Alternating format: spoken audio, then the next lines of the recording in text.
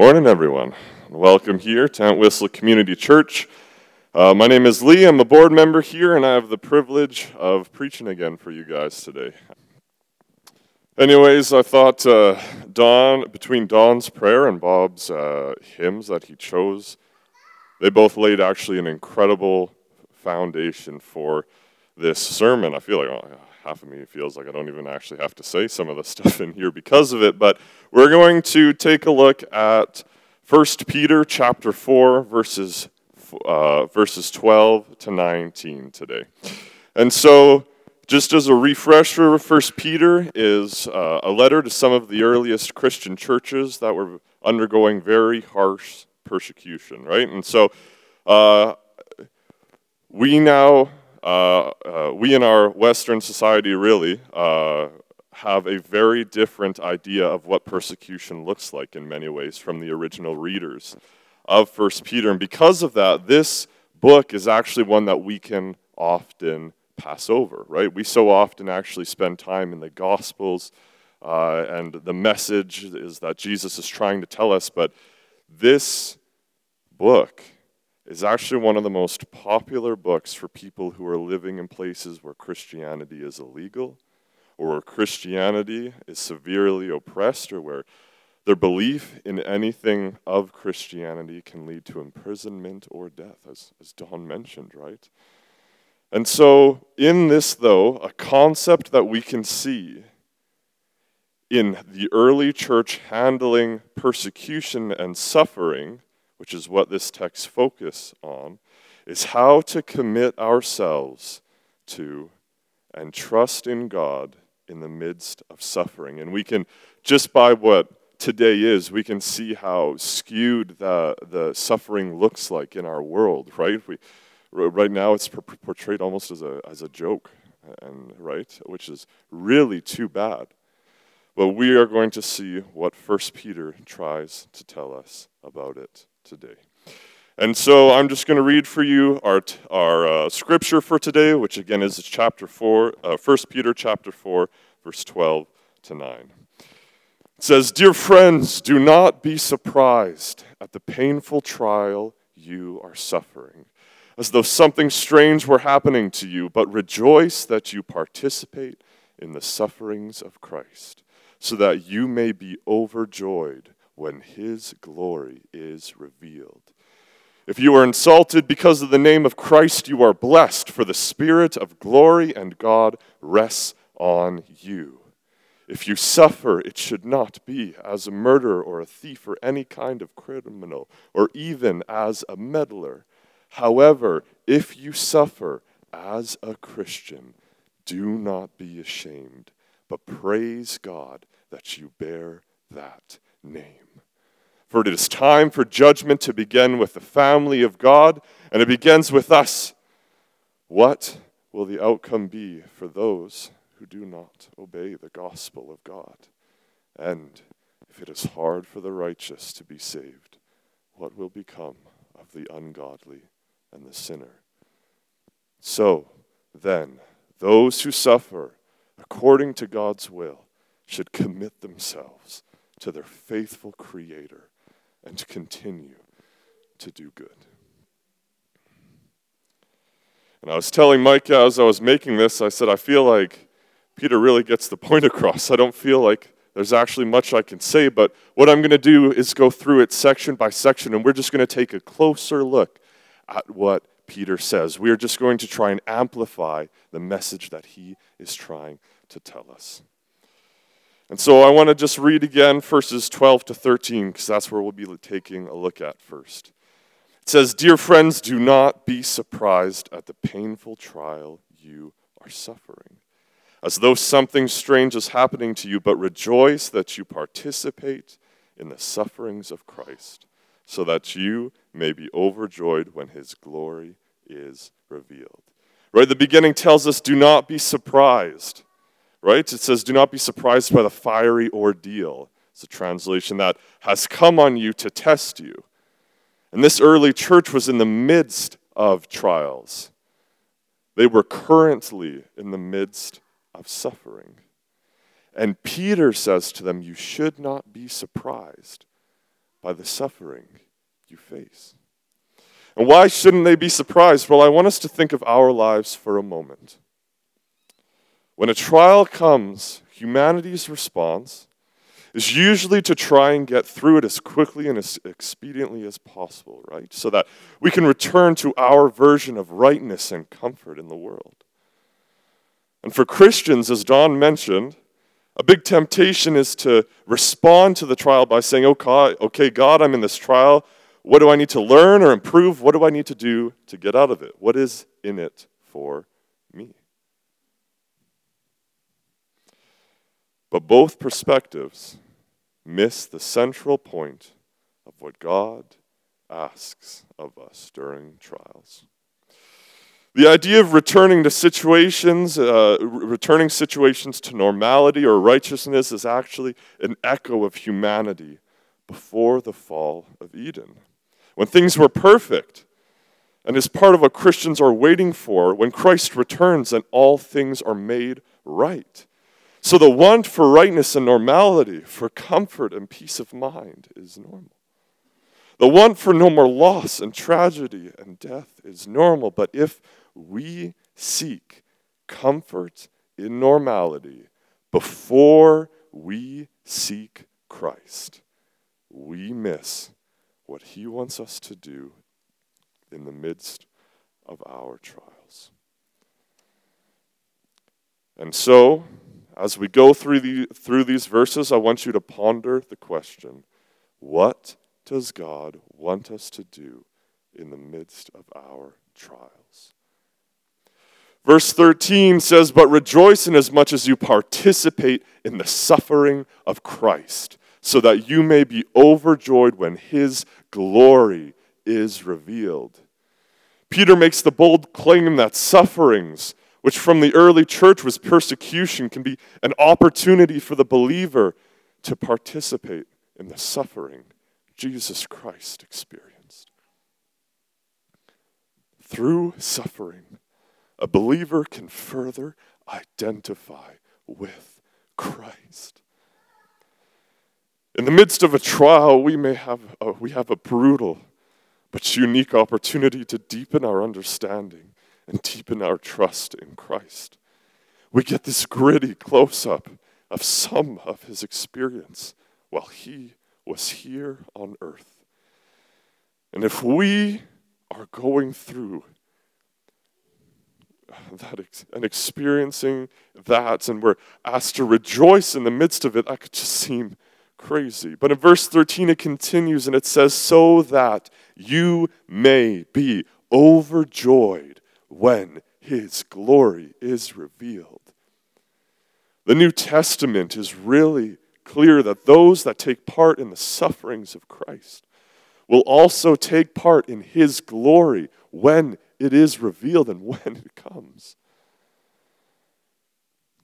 And if we are able to have joy while we are in suffering now, and we are anticipating his glory that we get to take part of, we are able to be so much more joyful when it arrives. If we can have joy in the midst of trial, how much more are we capable in the midst of things being made new? So a reason we can rejoice in the midst of suffering is because in them we may further identify with and trust in Christ, and we can be prepared to be even more overjoyed and thankful for what he went through when he arrives again. We're going to move on in 1 Peter. In verse 14 to 16, and they read, "If you are insulted because of the name of Christ, you are blessed, for the Spirit of glory and of God rests on you. If it should not be as a murderer or a thief or any other kind of criminal, or even as a meddler. However, if you suffer as a Christian, do not be ashamed, but praise God that you bear that name." starts off by saying if you are insulted, but at the time and place of 1 Peter, that meant something different than the deflectable jibes and criticisms we're used to.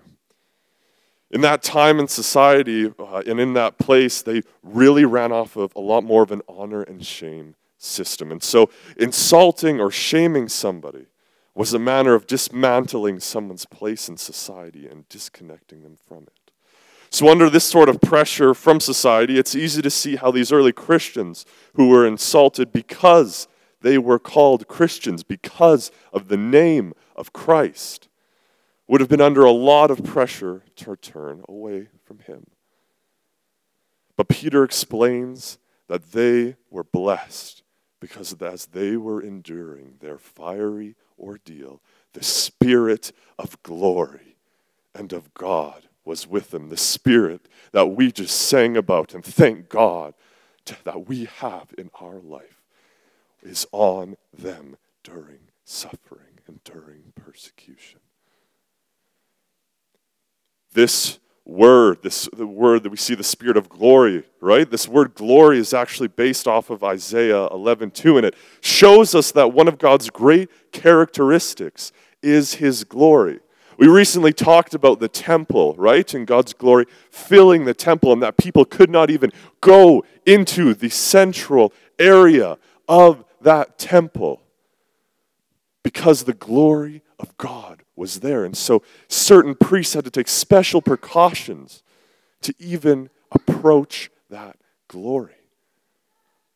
That is the glory that was revealed in Jesus in John 14:18. And they endured this suffering because the Spirit of the Father and of glory, the Son, was resting on them. And so in the midst of persecution and suffering, the blessing the early church received was not the suffering itself, but the presence of the Spirit of glory and of God. And this, the presence of the Spirit, was the main reason they could rejoice in suffering. And verse 15 starts off by giving us a premise for this sort of suffering. It says, if you suffer, it should not be as a murderer or a thief or any kind of criminal, or even as a meddler. And this translates to us because, I missed a spot. And you can think of how if the church at the time of 1 Peter was experiencing these acts of persecution from people, the temptation must have been great for them to react with the same kinds of actions. It is so easy to react in an eye for an eye manner. But that would be a sinful reaction to the sin we are experiencing, and would have made an already difficult situation more difficult for them. And this translates to us because believers are bearers of the Spirit of God and act as his representatives here on earth. And by acting as his Spirit leads, we give God glory. We must do this even in suffering. Because if we react in a worldly manner, we do not imitate Christ's reaction in his suffering. We do not give him glory, and in turn, we don't experience his glory that he so badly wants us to. We miss an opportunity to trust God in the midst of our trials. And verse 16 goes on to tell us that we do not need to be ashamed for suffering that comes from identifying ourselves as Christians. Instead, we are told to praise God that we bear that name. And at the same time, I'm sure most of us can think of a time we decided not to say we were Christians out of shame or fear of the response we would get. We have this Spirit of God and this glory that's given to us, and yet we in our lives have found times where we are fearful or ashamed to say that and express that.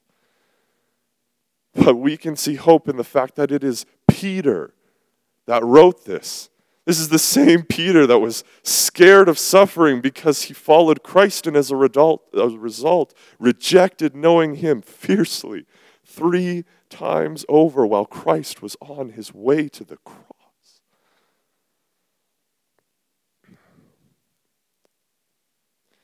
You can hear the conviction of him saying, "Don't make the mistake I did." But after Christ's death, he went on to tell Peter that he was the rock that Jesus would build his church on. And Don talked last week about us being living stones, right? Members of Christ's family. That is through us embracing the Spirit of God. And if people pressure or mock us for being Christians, it should actually have a counterintuitive effect, the opposite effect on us, because it shows us evidence that we are experiencing persecution and suffering from living out our faith. That means we are embracing the Spirit of that God has given us. A believer's willingness to suffer comes from the inner transformation of the sanctifying work of the Spirit. So suffering for Christ is a mark of honor, not shame. This shows us that contrary to popular belief, God has not abandoned the Christian who suffers. It's actually the opposite. God is powerfully present in the experience of suffering for Christ. And in verse 17 and in 18, we get to some more insight into the long-term effects and results of these experiences. And 17 to 18 reads, it says, "For it is time for judgment to begin with the family of God, and it begins with us. What will the outcome be for those who do not obey the gospel of God? And if it is hard for the righteous to be saved, what will become of the ungodly and the sinner?" And so verse 17 tells us that judgment is actually going to begin with God's family, believers. But this is a bit bizarre for us to hear because we're so used to hearing messages of no condemnation and freedom and salvation through Christ, and those are all still true. But so we must wonder why and what does it mean that we'll be judged first? And in the Old Testament and New Testament, it's actually a common theme for the family of God to be judged first. In Acts 14:22, it actually shows us that before the full unfolding of the Messianic kingdom, there will be judgments. These are the beginning of the birth pains described in Revelations, the troubles that come to the world before Christ's return in glory. And our suffering is part of those pains or judgments. But this suffering has a purpose. I'd like to hop back to verse 12 for a moment, and we can look at that word fiery, right? It says, the fiery ordeal you are experiencing. And this is being used to discuss the active trials of the early church, but it is also used in the Old Testament when they were speaking of swords and tools and precious metals being smelted in flame. And that smelting was a refining process. Jesus having us endure suffering is a purifying process. This process can either refine our faith and strength and our resolve in Christ, or it can be what exposes that we are not actually in a true relationship with Christ. And it is something that proves who really cares about the relationship they profess to have to God. In the midst of persecution and suffering, will you step away from God because you don't trust the truth of the gospel and the Spirit dwelling in you. This refining process has the purpose of preparing us for the final day of salvation by making us fit for the judgment to come. And verse 18 says, if it is hard for the righteous to be saved, what will become of the ungodly and the sinner? The simple truth for us is that we are only saved because of the gospel, because of Jesus and the Spirit of Him in our lives. And so if we barely make it, only making it on those grounds, not because of our own righteousness or works, not because of anything we can do, but because of our relationship with Jesus Christ. What does that mean for those who do not believe? And we move on to the closing statement in verse 19. And it says, so then those who suffer according to God's will should commit to their faithful Creator and continue to do good. We are told to commit ourselves to God in suffering. And the wording is actually a parallel of Jesus Christ committing himself to God while he suffered on the cross.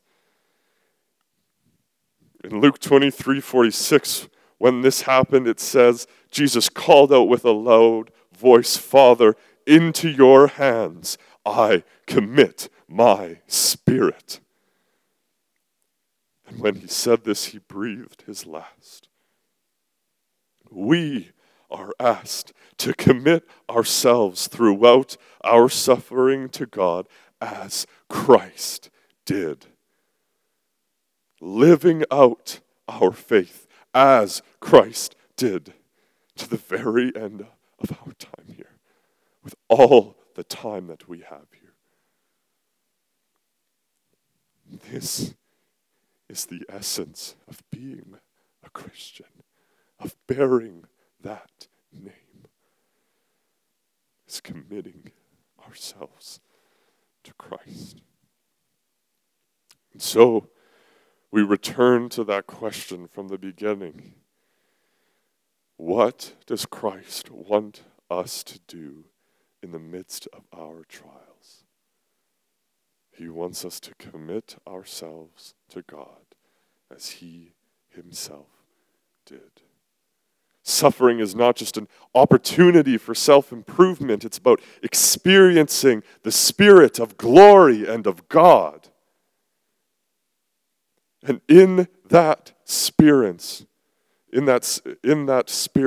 presence, we find confidence and joy.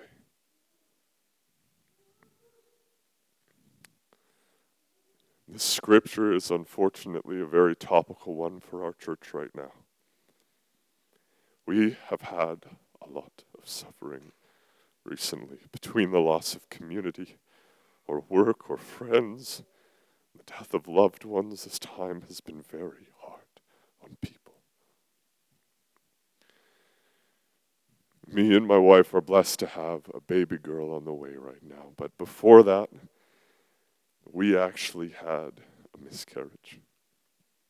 And when it took place, we were devastated and we had a lot of questions in our head, but a central question quickly arose. It was, do we trust God with our baby?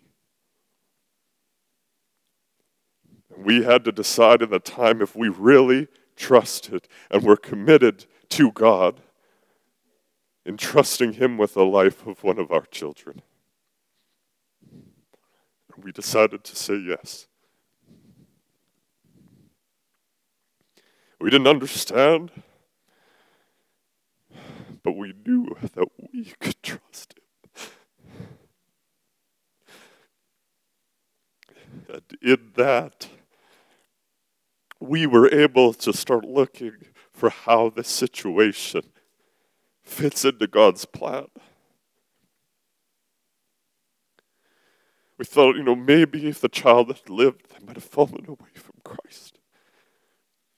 So maybe God took them to make them be in salvation with him right away. I thought, you know what, maybe that's okay. Maybe God just wanted to see him first before we did. That's okay. But we could trust that God would be better parents to that child than we ever could be. Our child would have the unique experience of experiencing the perfect parent and salvation before even leaving the womb.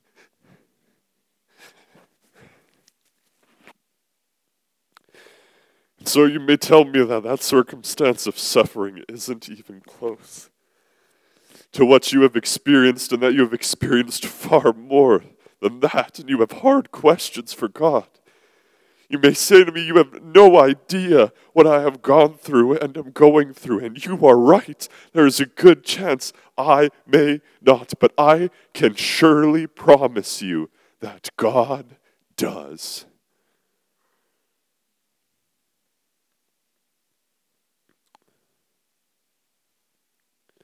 And he so badly wants to show you what committing yourself to God can do for you in the midst of hardships.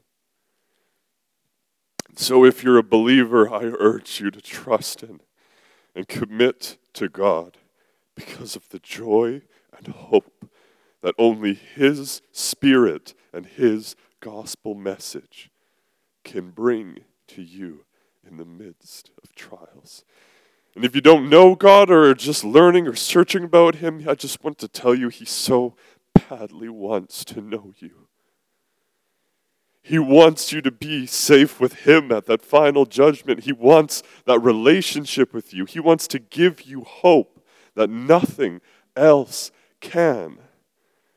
He's not waiting to punish you. He's waiting with a want to welcome you home.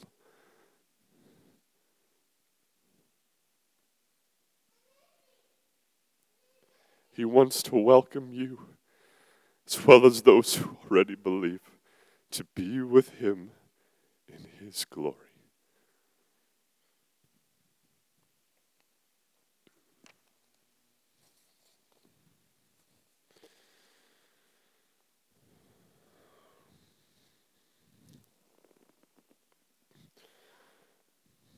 So then, those who suffer according to God's will should commit themselves to their faithful Creator and continue to do good.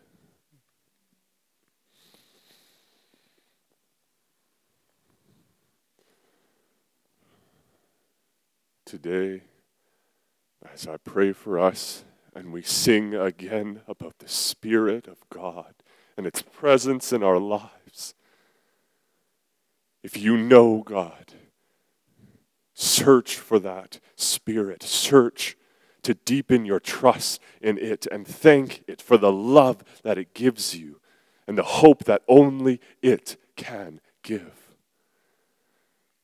And if you do not know God, I pray, come and talk to someone in the church.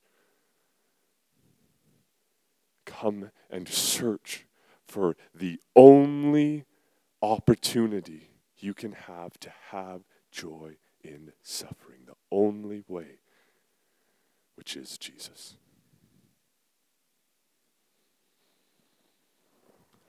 Let's pray together as a church on that note.